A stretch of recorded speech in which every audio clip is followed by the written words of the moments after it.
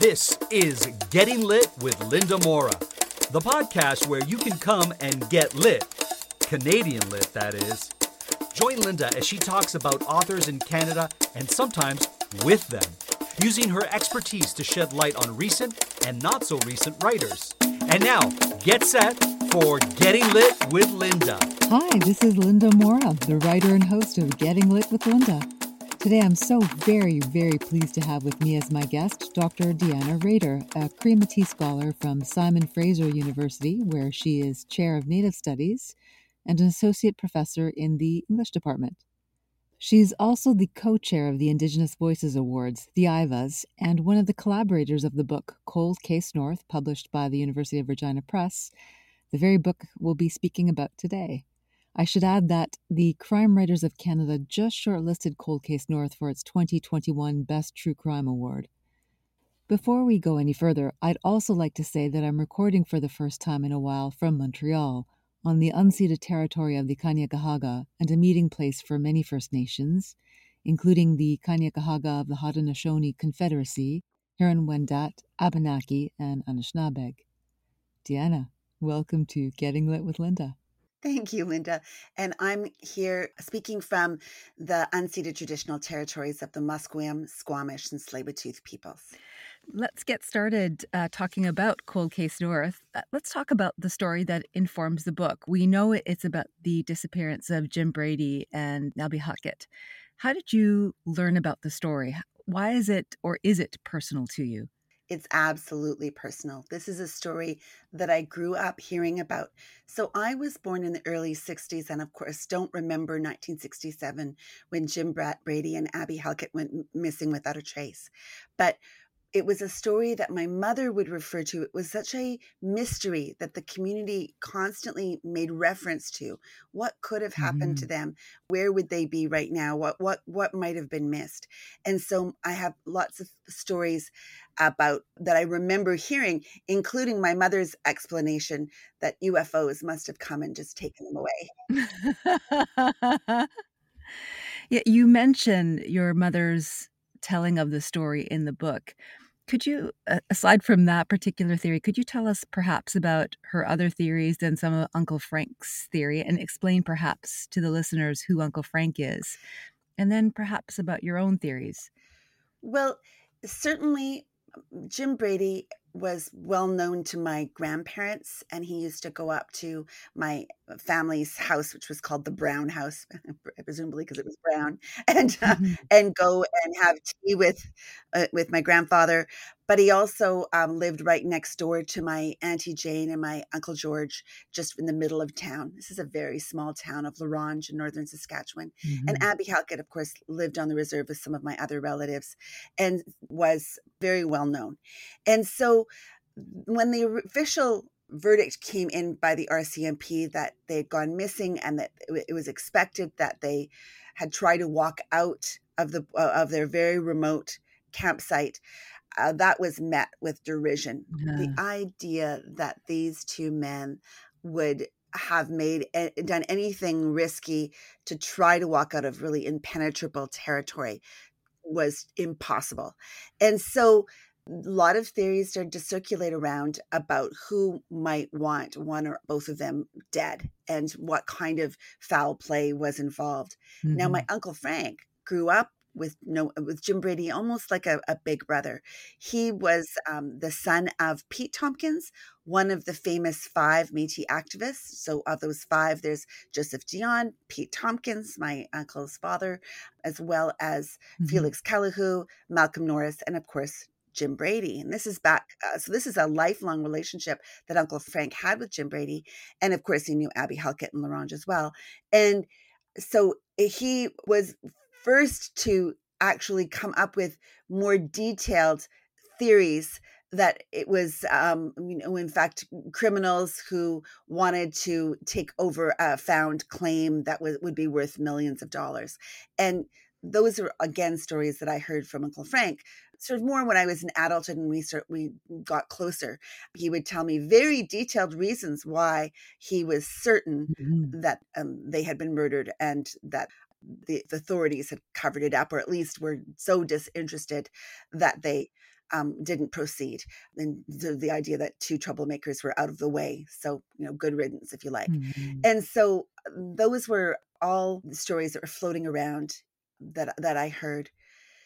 I think when I came into this story, it was actually, I remember very clearly, my uncle around 2016, even though Uncle Frank had told me about his theories around Jim Brady and Abby Halkett's going missing without a trace, he explicitly called me to tell me to come to Saskatoon from my home here in Vancouver and to let's get to the bottom of this. And Oh, he yeah. would have been in his very late 80s at that time.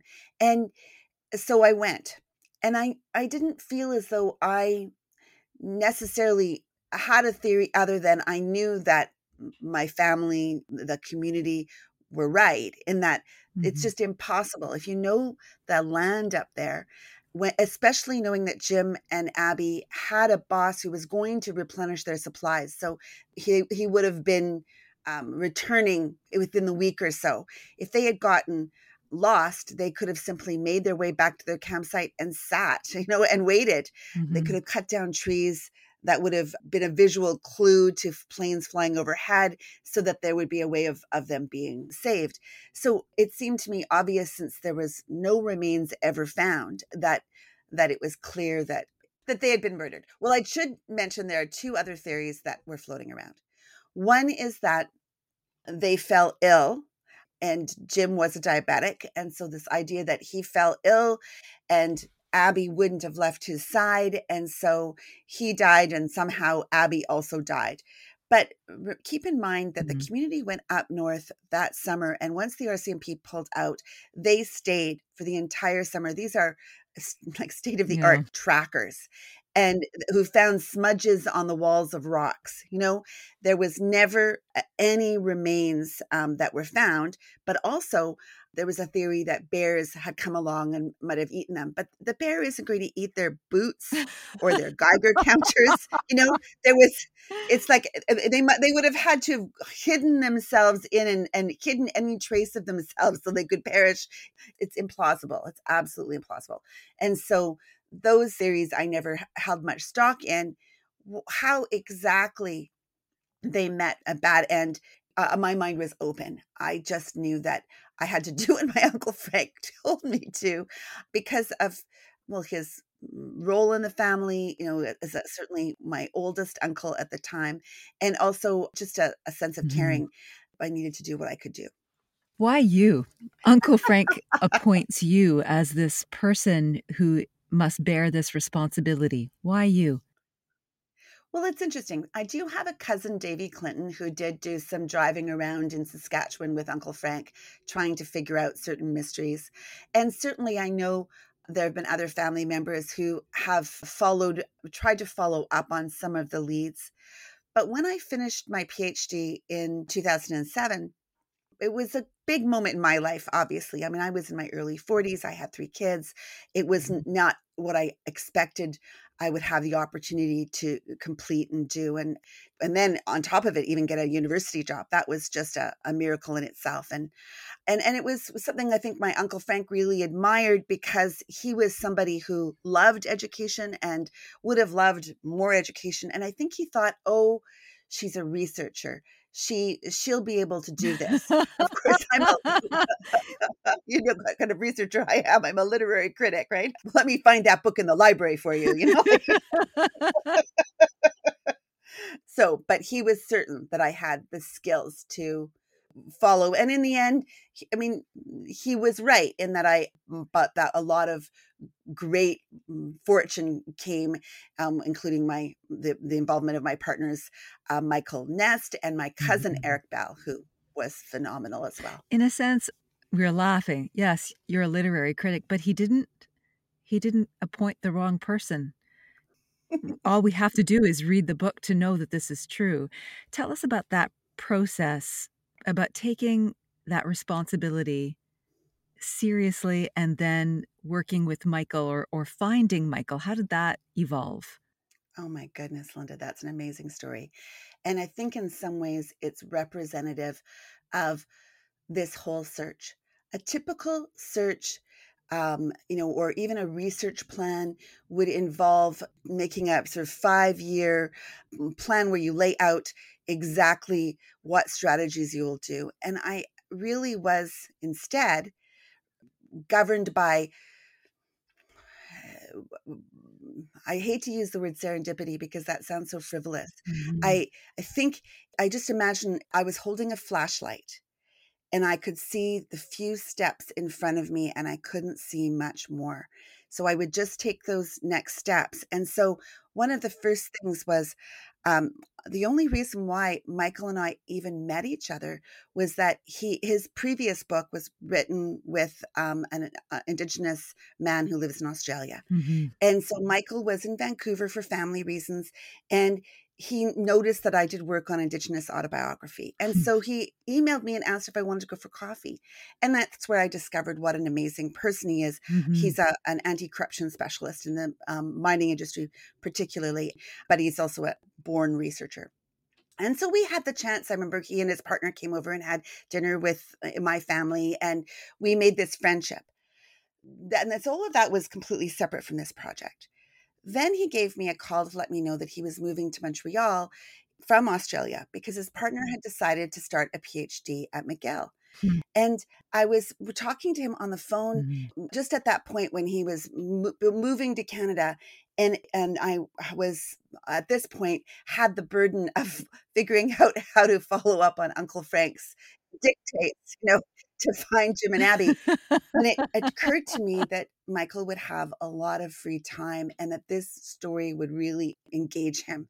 And I mean, Mhm. it seems almost, well, certainly presumptuous of me, but I was right. Michael was the perfect person because he came from out of the country. So Mhm. he didn't know anything about any of these stories. And so all of his questions were genuine, and it was a tremendously great foil for Mhm. me who had heard most of these stories before. Mhm. I agree. This whole process was it's so amazing that the two of you met each other and then you embarked on this journey along with your cousin Eric and then began the process of researching. Did it ever feel strange that the RCMP cast this case aside and then here you are going forward, advancing this kind of investigation and uncovering so much more? What did that feel like? Again, thinking about that flashlight, taking steps, one step after the other. We were initially just hoping to get to the point where we would find out enough information that we would then hand it to them and they would be re-inspired to follow up, and the rest would be history. And my cousin Eric runs the ambulance system in La Ronge and has for the last 25 years. So he has a very close working relationship with the RCMP because, of course, he's at every tragedy Yeah. that happens, or at least his people that work for him do are. And so originally I wanted to think of the best possible scenario and bring this information to them and be relieved of the responsibility of going any further. And Mhm. so in the first trip that we made up to Lower Foster Lake, and that story was amazing to see the mines working. And of course, we're really relying on the Cree or Neiyao and the Pitakustan traditional knowledges that were employed on that lake. And I Mhm. describe that a little bit in the book.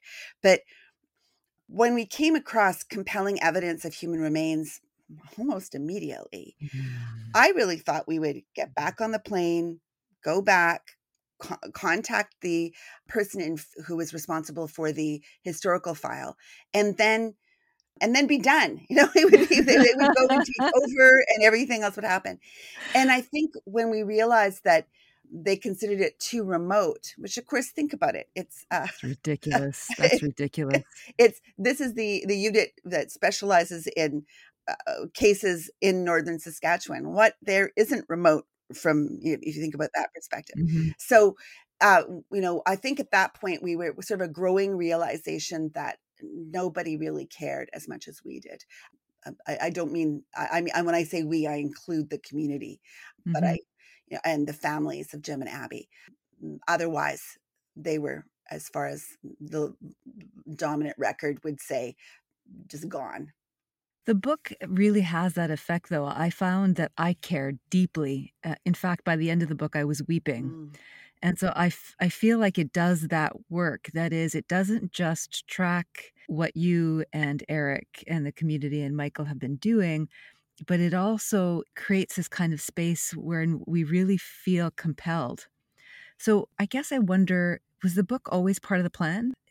Did you think that you would always have this book at the end point of the journey? I can't really say that we did. We knew that there would have to be a recording of everything that we found. But when I first lured Michael into this research project, I really didn't have much compensation other than I think he got a free trip out of La Ranch.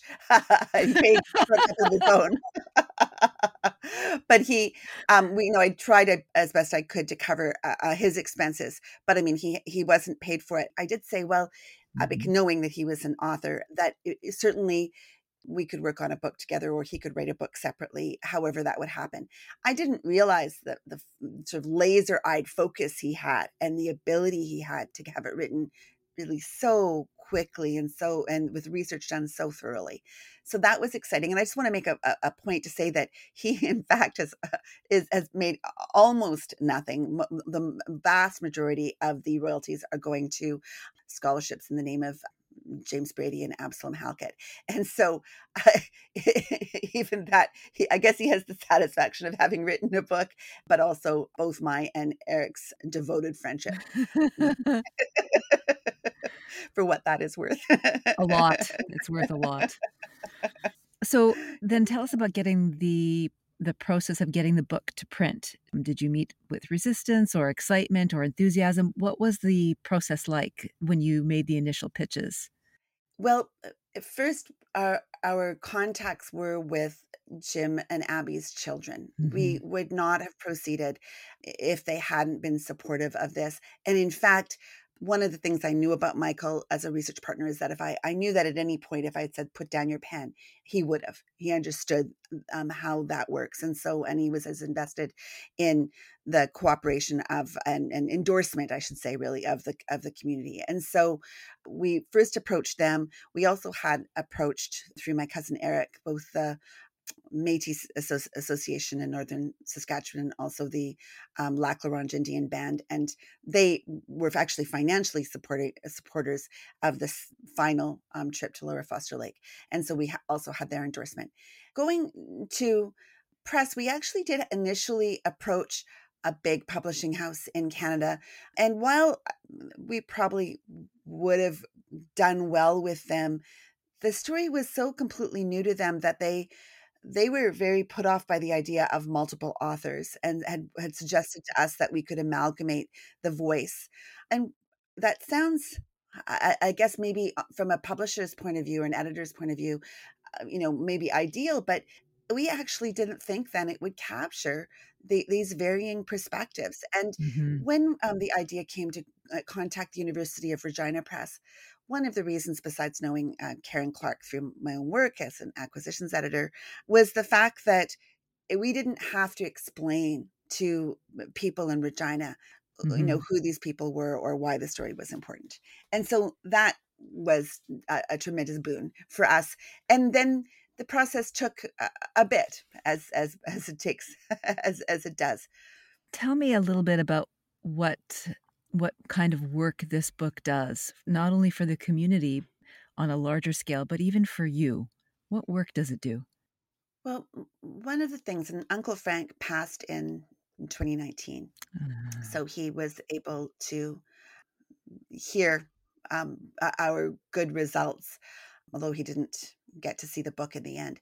But he was very confident. And in fact, his final words to me, he told my cousin Connie to phone me to say, not to give up. And so I knew that was important. But also he had been in contact with a grandchild of Abby Halkett's, who felt a lot of distress, as did a little cousin of mine, actually also connected to this story, a personal distress. Like, how could a family member, how could nobody official care about Mhm. this? And so one of the incredible effects that we didn't totally calculate was how much peace this brought this particular grandchild, but also other members of the family, a sense of feeling that the story's been told Mhm. now. No one is going to forget Jim and Abby. And these are remarkable people. I mean, Yes, their exactly. lives were so rich and they were so talented, and they were in no way disposable people. They were still missed to this day. Yes. And so that was what we accomplished, and that came with a lot of satisfaction and unexpected satisfaction. We didn't we hoped that it would do good work in the family, but we hoped Mhm. that it would do good work in the family and in the community, and that seems to be the case. One of the wonderful things we've been able to do is go to online book clubs, and there was one in La Ronge, and we got to virtually via Zoom meet some of the people around the table, and That's to great. know it really is great. And so for me, because I mean, most of my life is spent, if not in a classroom, then behind in my desk trying to write with a lot of dusty papers around me. This is this felt pretty concrete way of contributing to the community, and that was really gratifying in a again unexpected way. Does it do anything personally for you, having done this book? So there is that the interaction with the book clubs and so forth. Was there anything else that you felt that it might have accomplished for you? You know, when you're an English professor in any family, especially if it's a family, I'm thinking that's not that used to university study, doesn't have a lot of access to university study. I always feel as though people think I carry a red pen in the back pocket. I'm dying to correct people when in fact, I'm I that's not my approach at all. But I get it. I get how the fear of the English teacher has been or the tyranny of the English teacher has prevailed. And so I think one of the really wonderful things was the fact that I kind of feel in my family, have been able to play a role that's less remote. And I felt closer to my cousins that I haven't been able to see for a long time, and really feel a little bit like this work has helped bring me home. And this is actually my mom's home community. I'm an army brat, so I've grown up on with army bases across Canada, and so there's no real place to return to except for family in La Ronge, and that's been really healing, I guess, if you like it. Warms my heart. It's lovely. It seems to me from what you've been saying that this book is written for multiple audiences. So I wonder if you could characterize the multiple audiences of the book. If you go from the closest and most intimate, it was something that we actually had Anne Dorian, who is Jim Brady's daughter, one of his daughters, read the book partly just to ask if we were capturing things. And so we wanted the people who were closest to not come across any phrases or portions that may hurt them. And so that was certainly probably our prime audience. Mhm. Then there's the community. We wanted certainly people in northern Saskatchewan or even on the prairies to appreciate the incredible contributions that Jim and Abby have made. But then as you go out, I know that I think in some ways it does provide a model of Indigenous research. So I think there is almost an academic element to it that people can understand there Mhm. are different considerations than getting the job done, if you like. And so that was an audience. And then a great, even larger than that, this is a story worthy of national attention. And so we did want the average person to be able to read it and to connect with it. And I think Michael's done an amazing job with sort of It the is. page turner aspect to it as he goes and sorts through the evidence. So I can vouch for that. I can vouch for that. I thank couldn't put it down. thank you. Well, okay, my best story for that is I'm talking on the phone with my cousin Eric, and we've got the final draft in our hands all before it's gone to the publisher. And so I'm talking to him on the phone in the parking lot because he called me just as I was leaving work. And so I'm sitting in the parking lot talking to him. And Eric is saying with great excitement that as he was reading it, he couldn't wait to see how it ended. And A, he had read the story before. And B, was there. So we can vouch that we found it gripping. Very fast paced. It's really well done.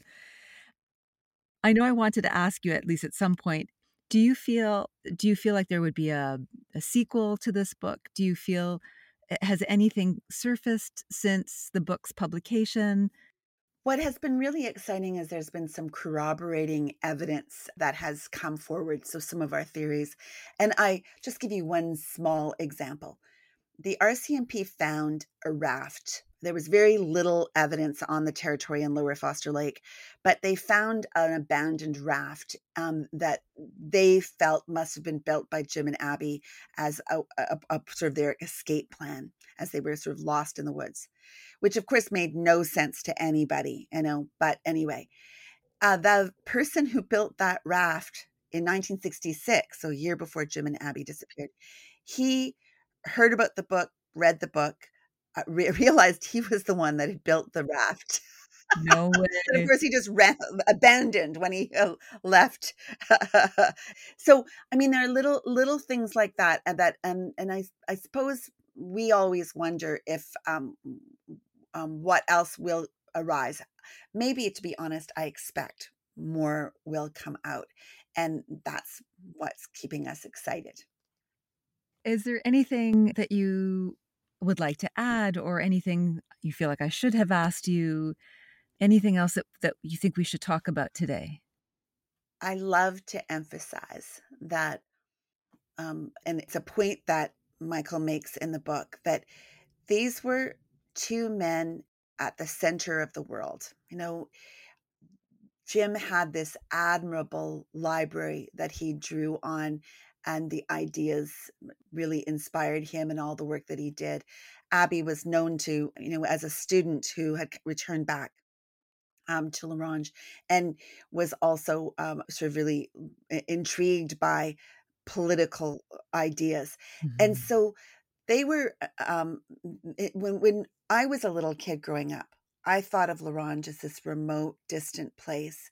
And what learning about Jim and Abby has reminded me was how, in fact, it was in the middle of everything, every political conversation that was happening, mm-hmm. every point of context. And even just thinking about Indigenous people in Canada, they were sort of just before the Red Power movement. They were doing the kind of work that inspired future generations of activists. And they were doing it in much less encouraging times, if you like.